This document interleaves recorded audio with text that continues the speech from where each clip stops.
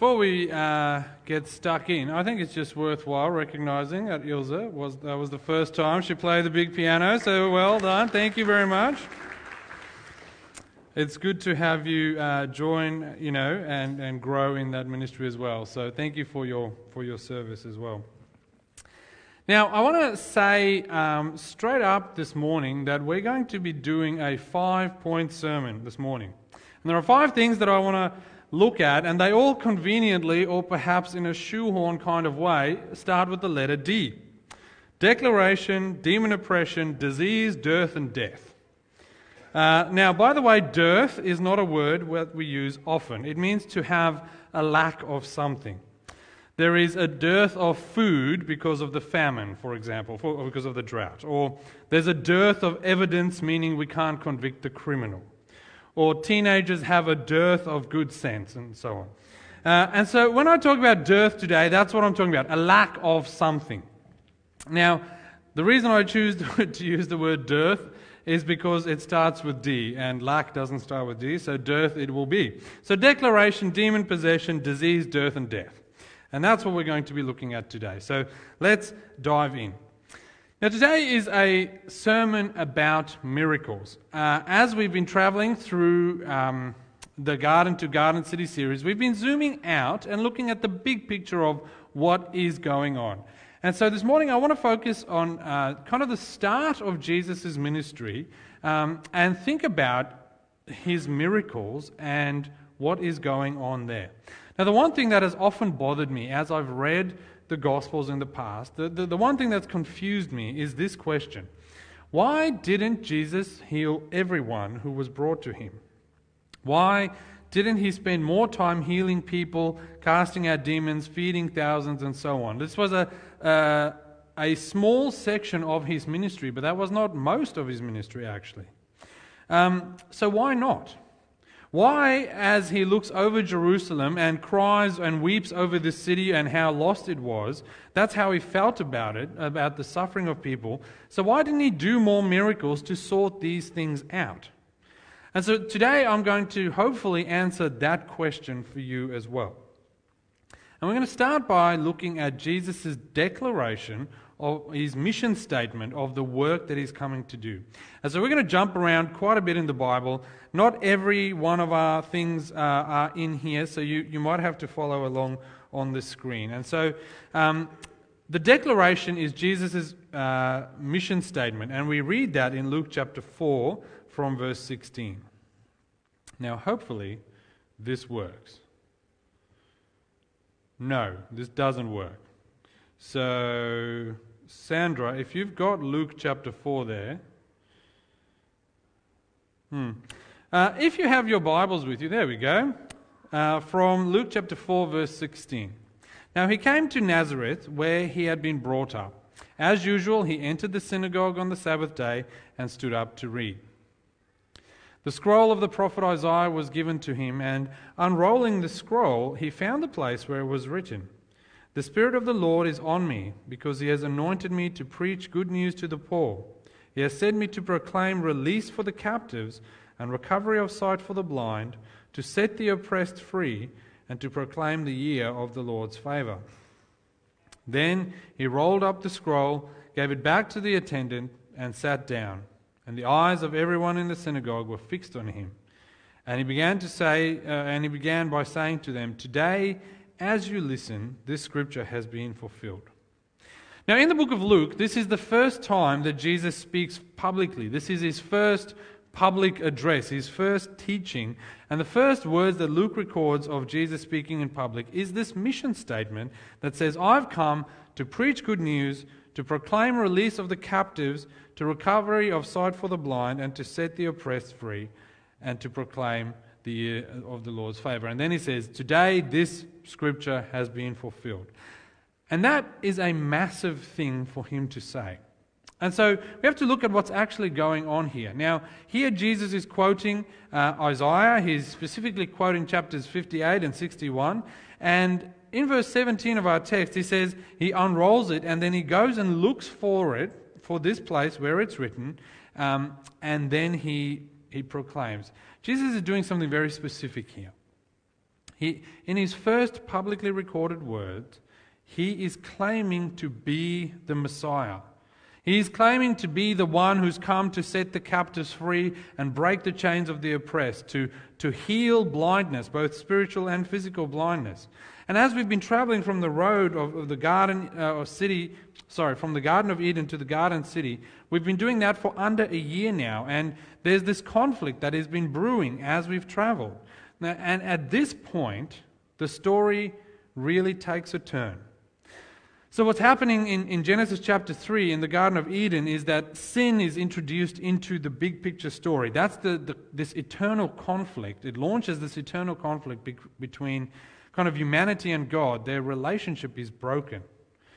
Now, as sin enters the world, 4 consequences pop up along with the sin problem.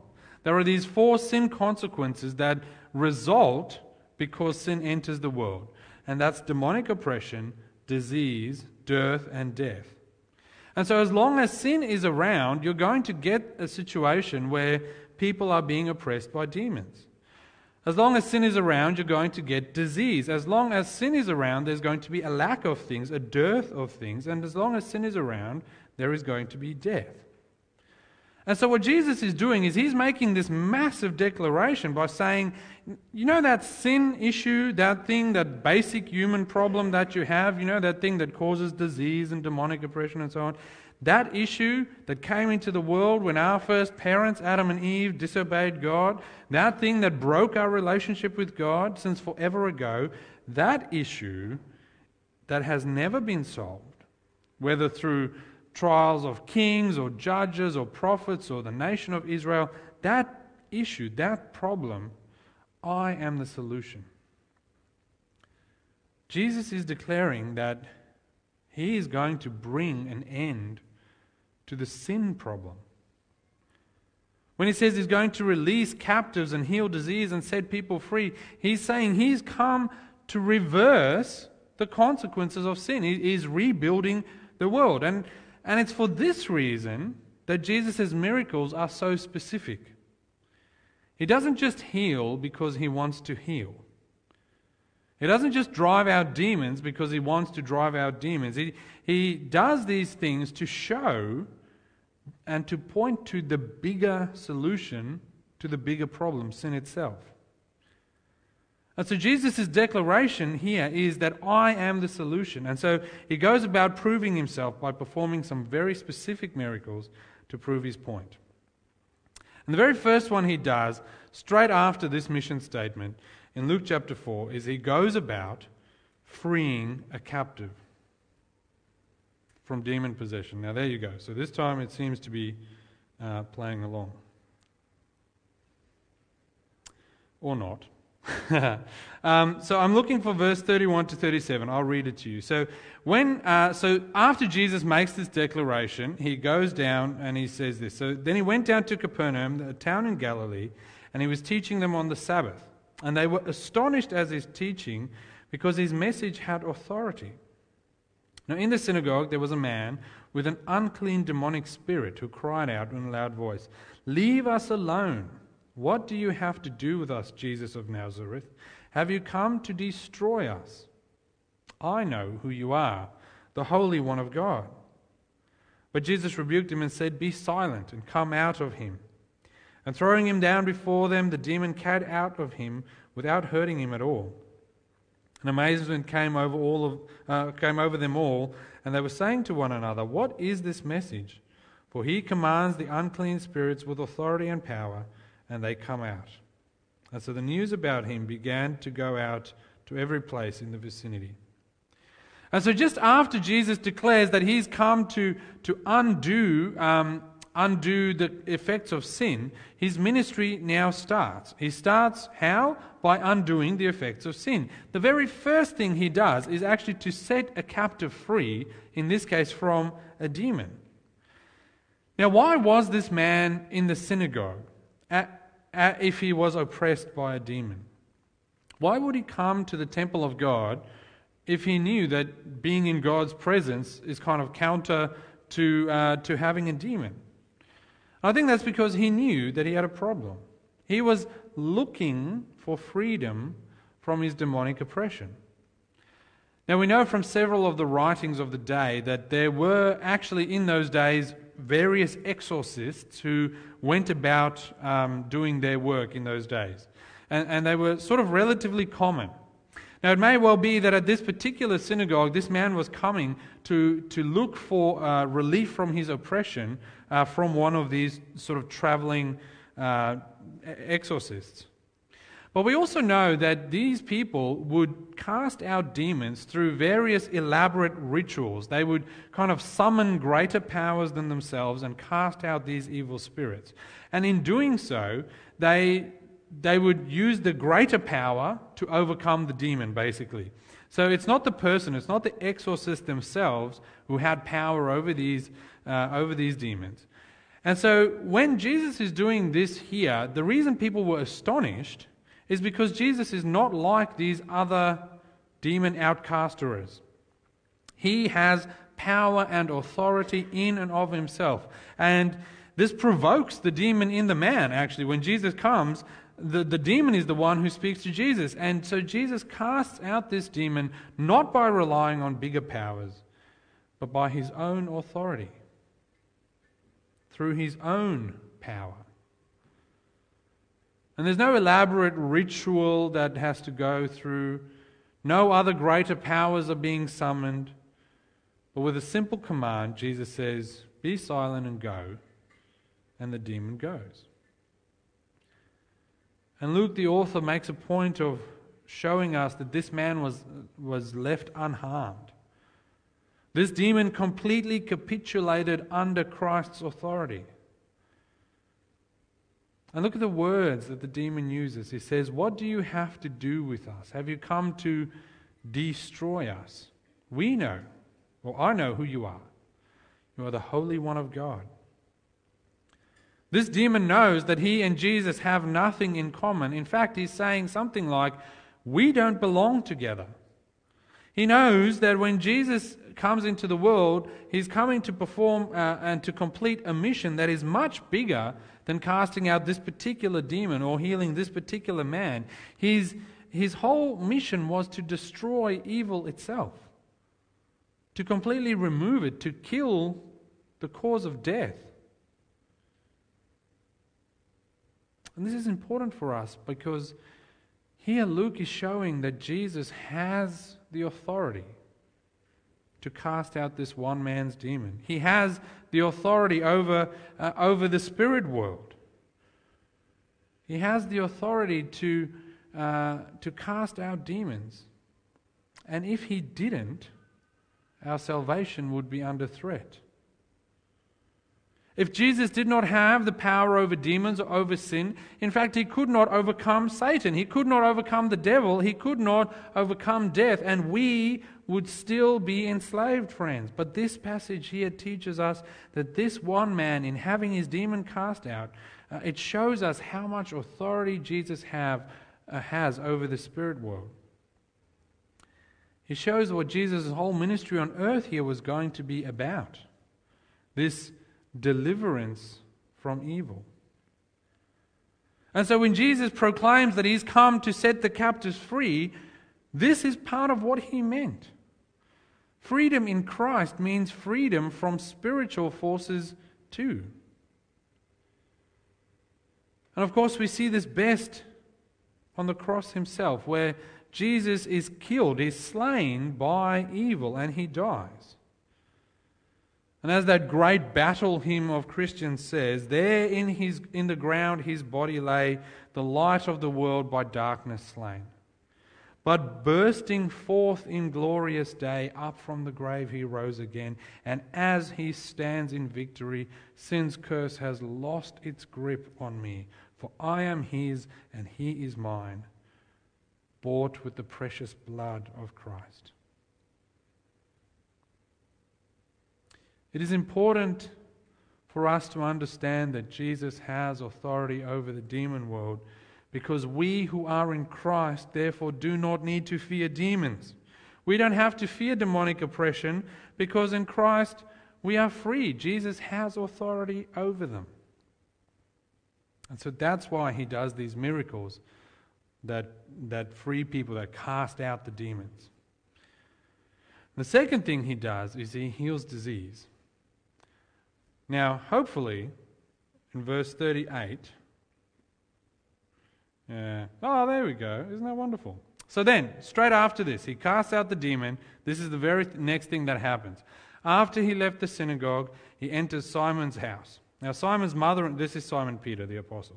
Simon's mother-in-law was suffering from a high fever, and they asked him about her.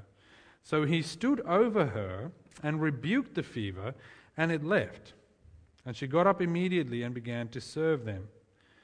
Then, as the sun was setting, all those who had anyone sick with various diseases brought them to him, and he laid hands on each one, and he healed them.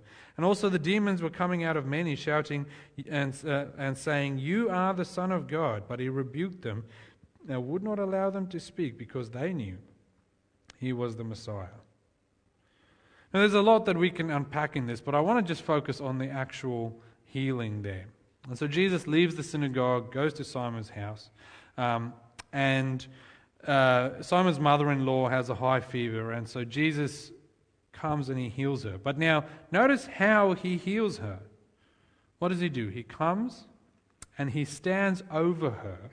He rebukes the fever, and then it leaves. Now, notice the wording that Luke uses here. Jesus comes to stand over this woman. This is meant to evoke this idea in the reader's mind of a giant towering over someone. We actually are quite familiar with this kind of device. When we watch TV or movies or something, when you have a shot of an actor from the bottom up, that when they look like this kind of towering giant, these things evoke in us the sense that this giant has authority over the situation.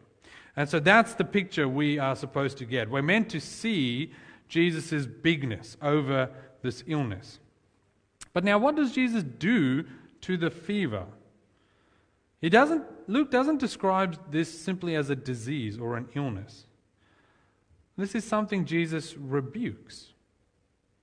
He does exactly what he does to the demon, to this fever. He rebukes the fever and it leaves her. And she is left unharmed, and immediately begins serving Jesus.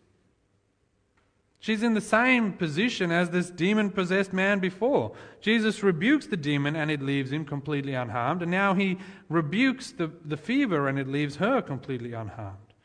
And the point Luke is trying to make is that the same authority that Jesus has over demonic oppression, which is a result of sin, is the same authority Jesus has over sickness, which is a result of sin entering the world. Jesus uses the same power to cast out this fever. He has authority over these things too. Now remember, last week we looked at how Jesus was tempted in the desert, and Satan offers Jesus authority over the world.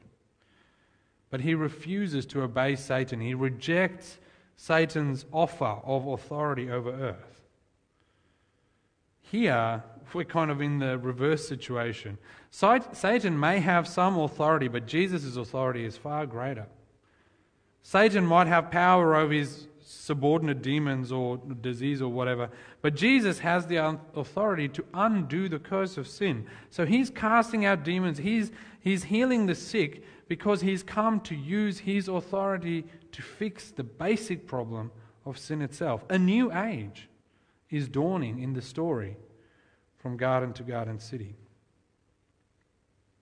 And as this one woman is healed, the dam wall bursts open. Jesus heals one man from a demon, he heals one woman from a sickness, and directly afterwards, as the sun sets, all these people flock to the house, they bring their sick, they bring their demon-oppressed people to him, and it's almost as if as soon as Jesus shows his authority, the whole world cannot help but rush to him because he's the only one who can help them. The kingdom of God is now breaking into the world. And the world, people can't help but respond to him. Suddenly there was someone you could go to if you were sick who could actually help you. Suddenly there was someone who had authority even over demons, and they would listen to him and obey him because they had to. There was freedom from the blindness that came from sickness and the blindness that came from spiritual oppression. And so the people flocked to Jesus, all of them, and they were healed and their demons were cast out. And the people were desperate for the solution only Christ could bring.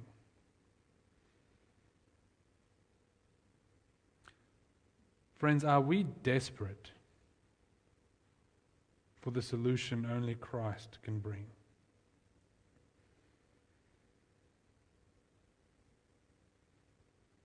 Something to think about.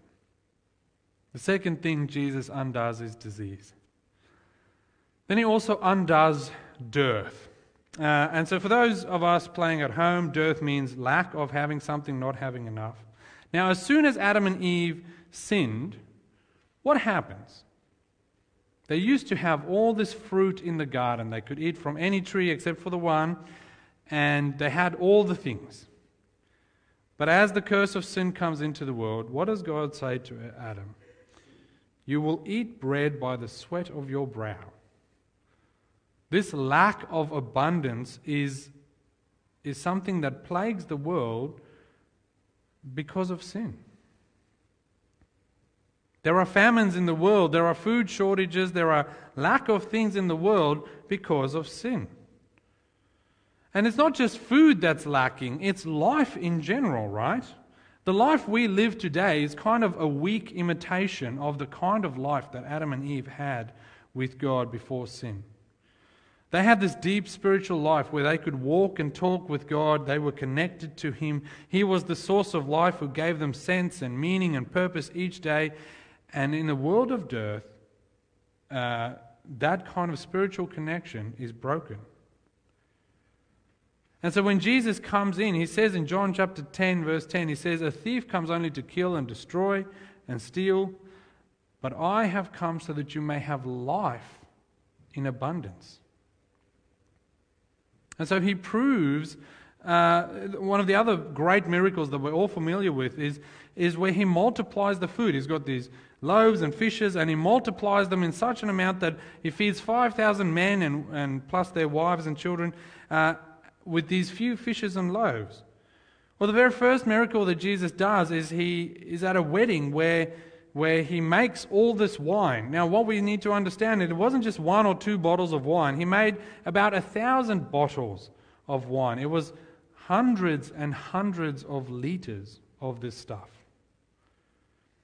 With Christ, there is life in abundance.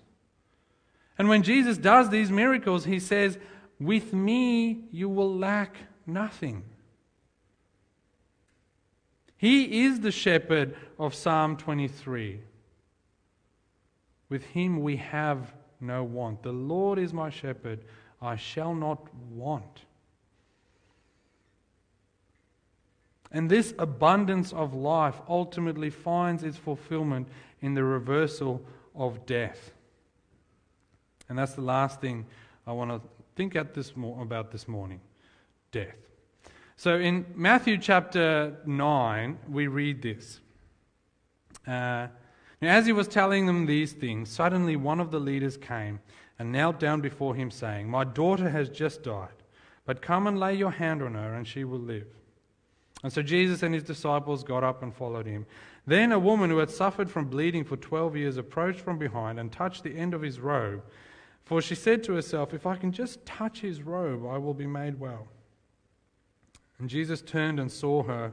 Have courage, daughter, he said, your faith has saved you. And the woman was made well from that very moment. So when Jesus came to the leader's house, he saw the flute players and the crowd lamenting loudly. Leave, he said, because the girl is not dead, but asleep. And they laughed at him. And after the crowd had been put outside, he went in and took her by the hand, and she got up. And news of this spread throughout that whole area. So this is just one example of Jesus raising someone from the dead, undoing the curse of death. But there's also the story of the son of the widow at Nain, who he brings back to life. Lazarus, of course, is the great, one we all know. He brings him back from the dead. And each of these is another reminder of the image and power that Jesus has, even over death. That very thing that God warned Adam and Eve of, if they should eat the fruit, they would die, that is the thing that Jesus is coming to undo. But now the problem is that all three people that are raised by Jesus, this girl, Lazarus, the son of the widow at Nain, they all die again. They were raised, they were healed, and then maybe, 20 years later, they all died again. But these are all portraits of what Jesus came to do. Jesus started by declaring, I'm coming to undo the curse. He gave this mission statement saying he was coming to set the captives free. This resurrection would point ultimately to his own resurrection from the dead. The story that we have been following is coming to its climax at the cross. And Jesus, through his miracles, are giving these hints that this is the way of God's kingdom. On the cross, Jesus would take on death so that we would not have to die again. He would take the disintegration, in a sense, that we deserve. He would ultimately suffer in our place and take God's wrath against sin onto himself and be killed in our place. It's on the cross where Jesus would come to this final climactic act, take the death that God had predicted for Adam and Eve onto himself. And there he would perform the miracle of miracles.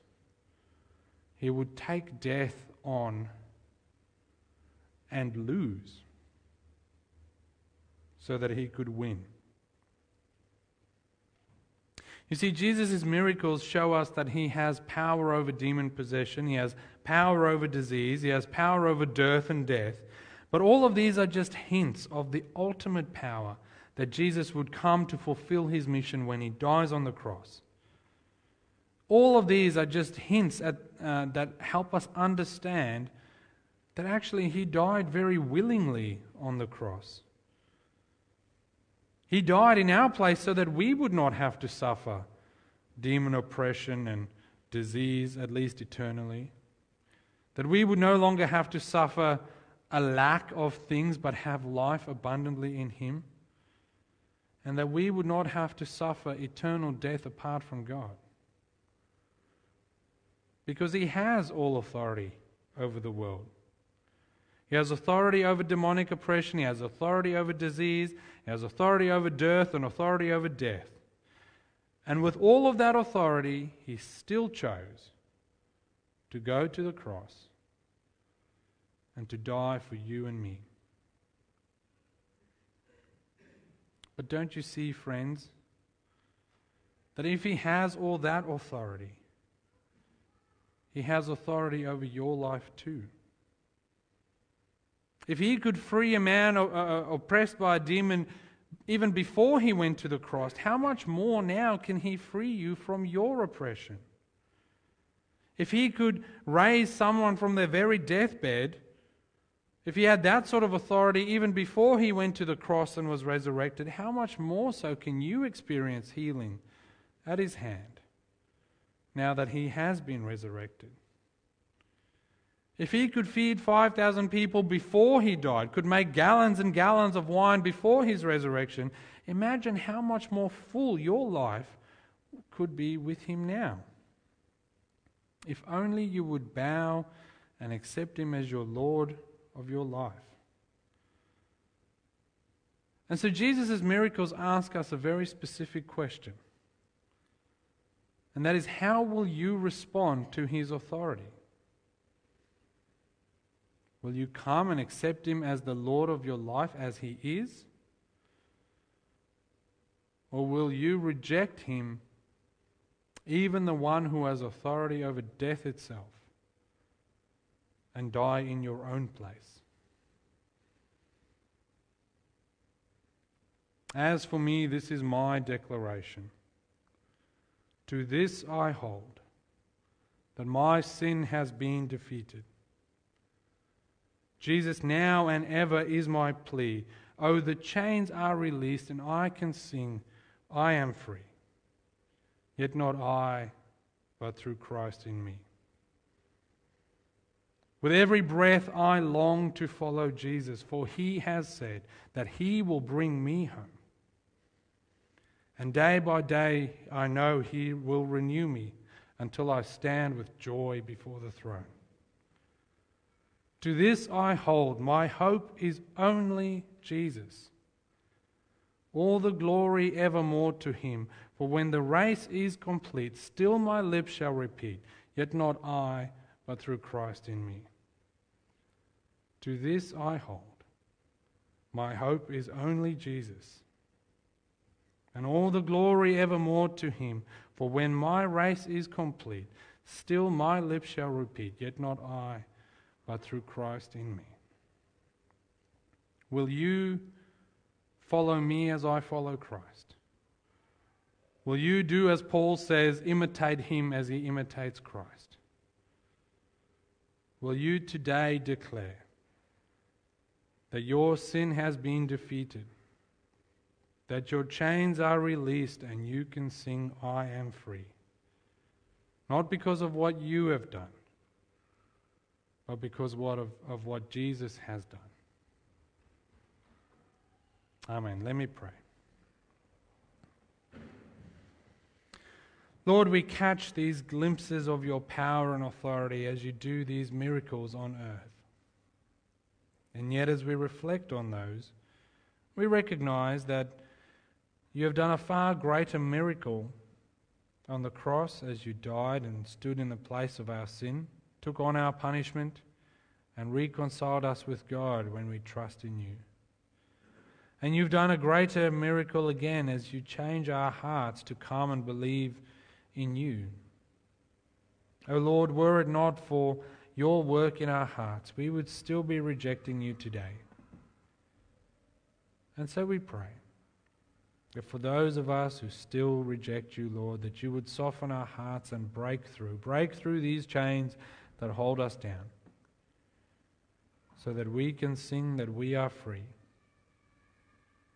Yet not we, but through Christ in us. We pray this in Jesus' mighty name. Amen.